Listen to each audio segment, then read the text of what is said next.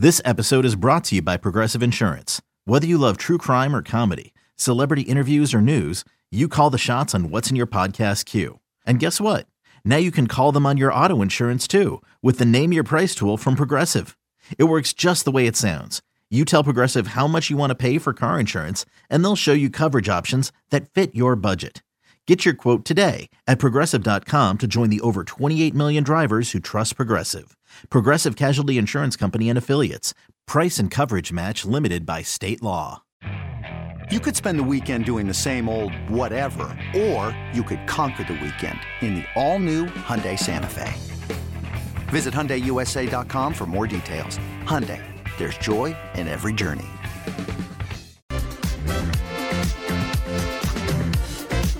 Wouldn't pass it as high as he's been. Down three. Steph lob. Kuminga!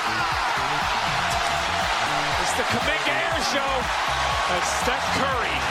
Welcome back to You Better You Bet, brought to you by BetMGM with Nick Kostos and Ken Barkley on the BetQL network. Courtesy of the call goes to NBC Sports Bay Area. Jonathan Kuminga. Another fantastic game. Honestly, it sounds like a name, like a Seinfeld name that Elaine would say in a really funny way. Kuminga. He was awesome last night.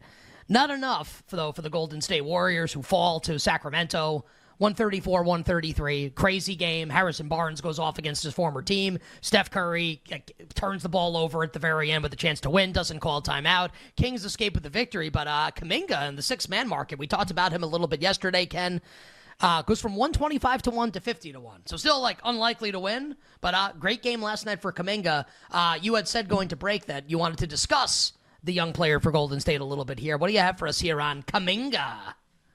I spent a lot of time thinking about this morning. I mean, whatever. For me, that's like 20 minutes because usually I have terrible attention span on stuff and I want to think about 10 things. But I thought about him a good amount this morning just because I watched the game. I watched the first three quarters before I went to bed, and I watched the fourth quarter this morning because it was one of the more interesting games to me on the slate. And the other games were so brutal. It's almost like a palate cleanser. And you're struck, first of all, just not a betting conversation. When you watch him play, you are struck by that he might be a guy. When you watch him play, especially now, and you see Warriors fans and a lot of the media tweeting this stuff too, looks like a switch is flipped, he's turned the corner, or whatever cliche you want to use for him improving his play. Again, he's a third-year player, and we frequently see third-year players make big leaps and play a lot better. And you watch it, and it does look like it. It's not, the numbers aren't a fluke. It's not like this guy isn't a potential star player a couple of years from now. That's the ceiling. So it's possible they really hit on this player, which would be extremely helpful for them in the situation they find themselves in with their roster. So first of all, just from an eye test standpoint, you're this player is very interesting to me. This is something new, and this is something that I want to think about a little bit. And my first thought was the market that you brought up with him, which was sixth man of the year. And I think there's a really strong bull case, just that he's 50. And if he does this every night, he won't be 50. That's an easy case to make, right? And then you can poke a lot of holes in it, and maybe none of them happen. You go, the trade deadline's in about a week or two. What are the Warriors going to do?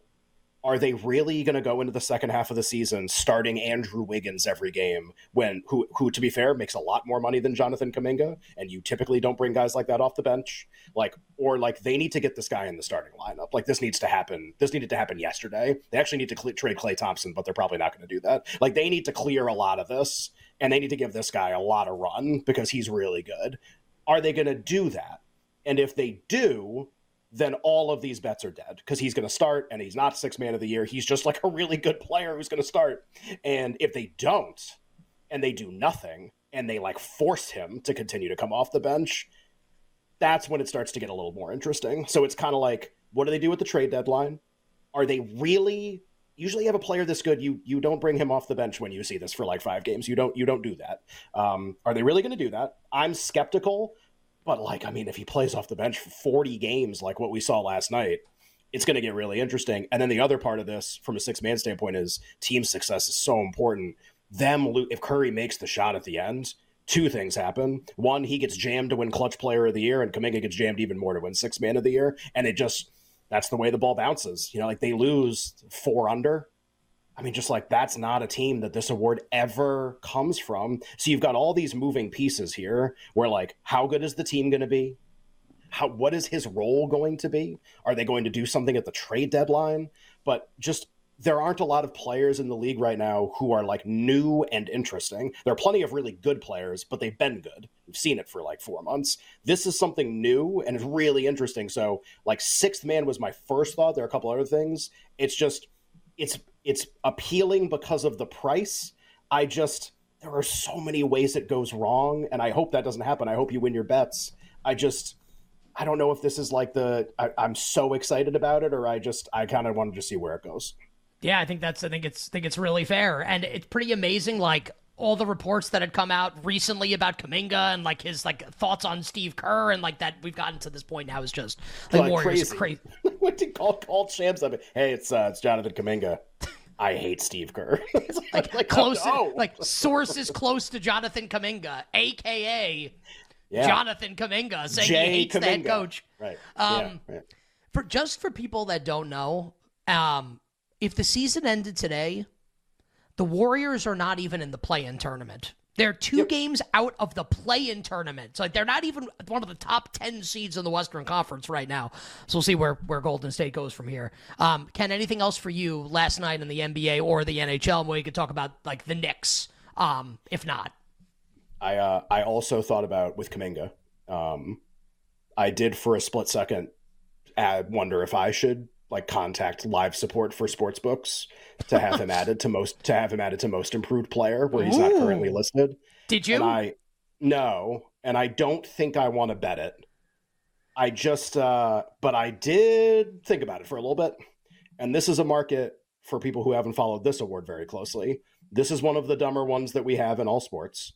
It doesn't go to sometimes the player that you'd think it would go to. It tends to be like it's a participation award is not the right way to put it. It tends to go to like a lesser player who just really improves a lot and gets close to an all-star level. They don't have to make the all-star team. They just have to get kind of like at that level by the end of the season. And if they do that, and especially if they come from nothing, if they come from being irrelevant to doing that, then that's the type of guy you kind of want to focus on. It's really not like a star that becomes a superstar. We've had a lot of examples of that where the guy hasn't won.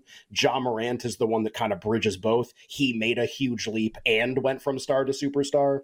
But when he won that a few years ago, LeBron essentially scolded the media for doing it and said that they should start going back to what it used to be, which is like a mediocre player that becomes really good. That's part of the culture that created Lauri Markkanen winning over SGA last year. And Ja like campaigned for Desmond Bain, right? That year, like Ja held press conference. He was like, don't vote for me for this award. Vote for my teammate, Desmond Bain. I'm too good. I don't want this.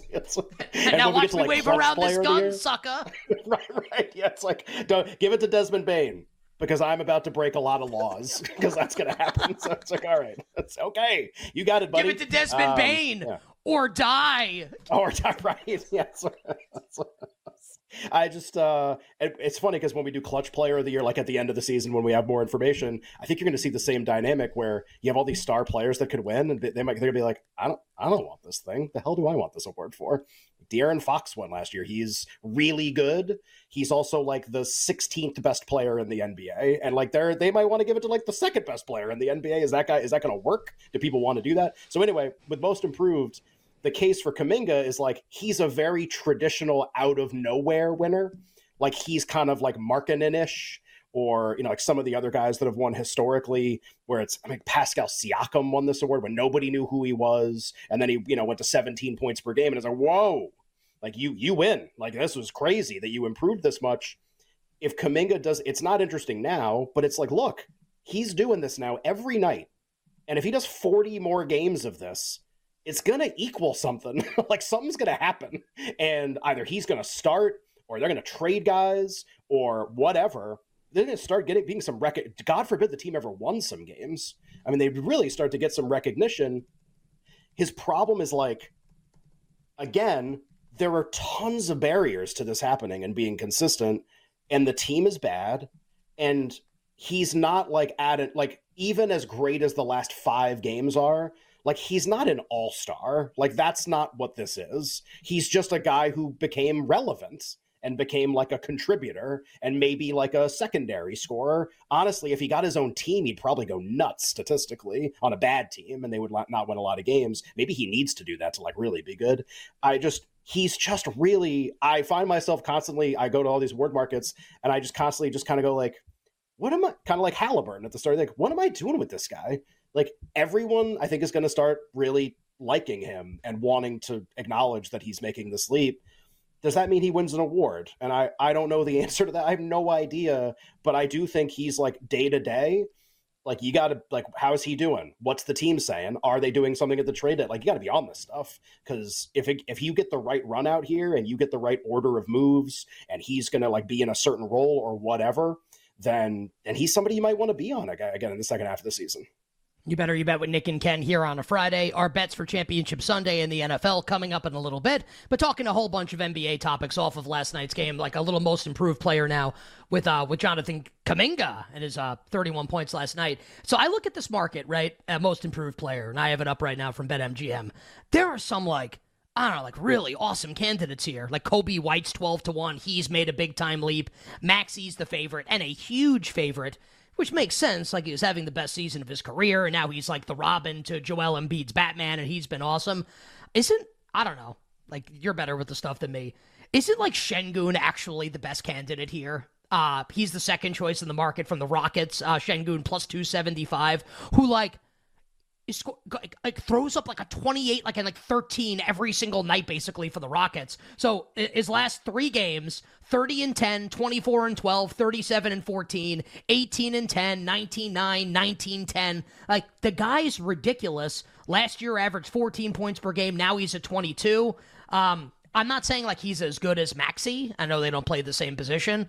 Also, like, wasn't Maxey better than Şengün was like last year? I don't know. I just like kind of like, I look at that market and I'm like, isn't Şengün actually the best one here?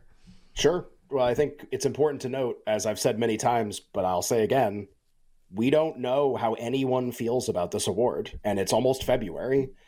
Şengün not only could he be ahead right now, he could get every vote if he had a vote right now. We don't have any idea. He could win unanimously. We wouldn't have a clue that's where you listening, we were at Bontemps? Right. Let's fold this one in. Like, Halliburton, Kobe White, whatever. Like, you could take a poll. Maybe one of these guys gets 40 firsts. How would you even know? Very few writers wrote about this award at the midseason point. Very few podcasts discuss it in detail. Those that do so almost dismissively and like don't put effort in. And that's not the content that I'm interested in, because if they're going to be dismissive, then they're not going to tell me anything that I'm going to care about. And then at the end of the year, they're going to pick someone else because they will actually care at that point. And they maybe think it's too early. It's only halfway through the year. Like, I don't want to do this exercise. Seems like a miserable way to live. But there are a few candidates aside from Maxey that are interesting. Would just remind people, Maxey has already averaged over 20 points a game for a season. No one has ever won this award the year before winning, averaging more than 20 points per game, which speaks to Nick's point that he may have been too good already. I would think about him not the same way, but he does share an attribute that SGA shared last year, which is like the question of, are they already too good to win this? Now, Maxey's like right on that line of maybe he's too good and maybe he's not, and it's like exactly 20, and he's really good this year, like he's awesome, and he's going to be an all-star. So he's kind of like maybe a really good candidate, maybe not. But again, we have no poll. How would we know? This is going to be one of those, well, how do voters feel about him? Not, is he good? Everyone thinks he's good. Everyone thinks he took a leap forward. How do voters feel about him? Which is just such a dumb but important question that needs to be answered. I agree with you.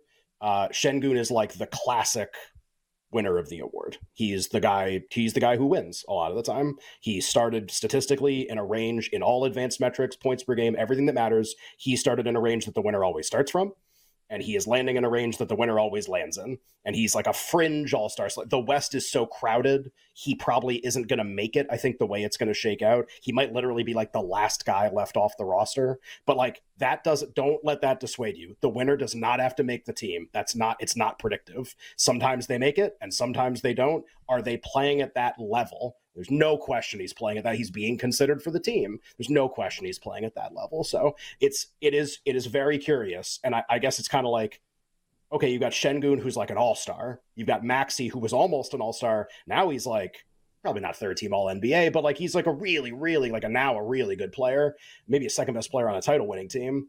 Is Kuminga going to like 17 points per game, 18 points per game from obscurity, from nothing? Do voters value that more than what these guys are doing? I don't think so, but I don't know. And I don't want to say with certainty it's one or the other until we let them speak. And so far, none of them are saying anything. So I do think it's at least possible, even with Şengün and Maxey, that this gets a little more interesting. How can we, like, as a show, do like kind of like our own investigation into this? Like, what's like, there what's are too many play? voters for NBA. NFL, like, there's 50. Like, it's easy. NBA, there's more than that. I forget the exact number. It's just tougher. I mean, I know who a lot of them are. Like, I guess we could like call them. Who's the like, who would you say is like the what's the word I'm looking for?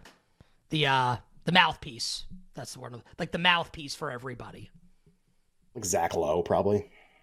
We got to get Zach Lowe on the show. Well, and here's the funny thing: he gave up his vote because he hates the idea that his vote like determines money now for people. Like his All NBA determines whether you get like $100 million. He like didn't want that responsibility, so he still talks about this stuff all the time, but he actually doesn't vote anymore. Maybe that means like we should ask him these questions then.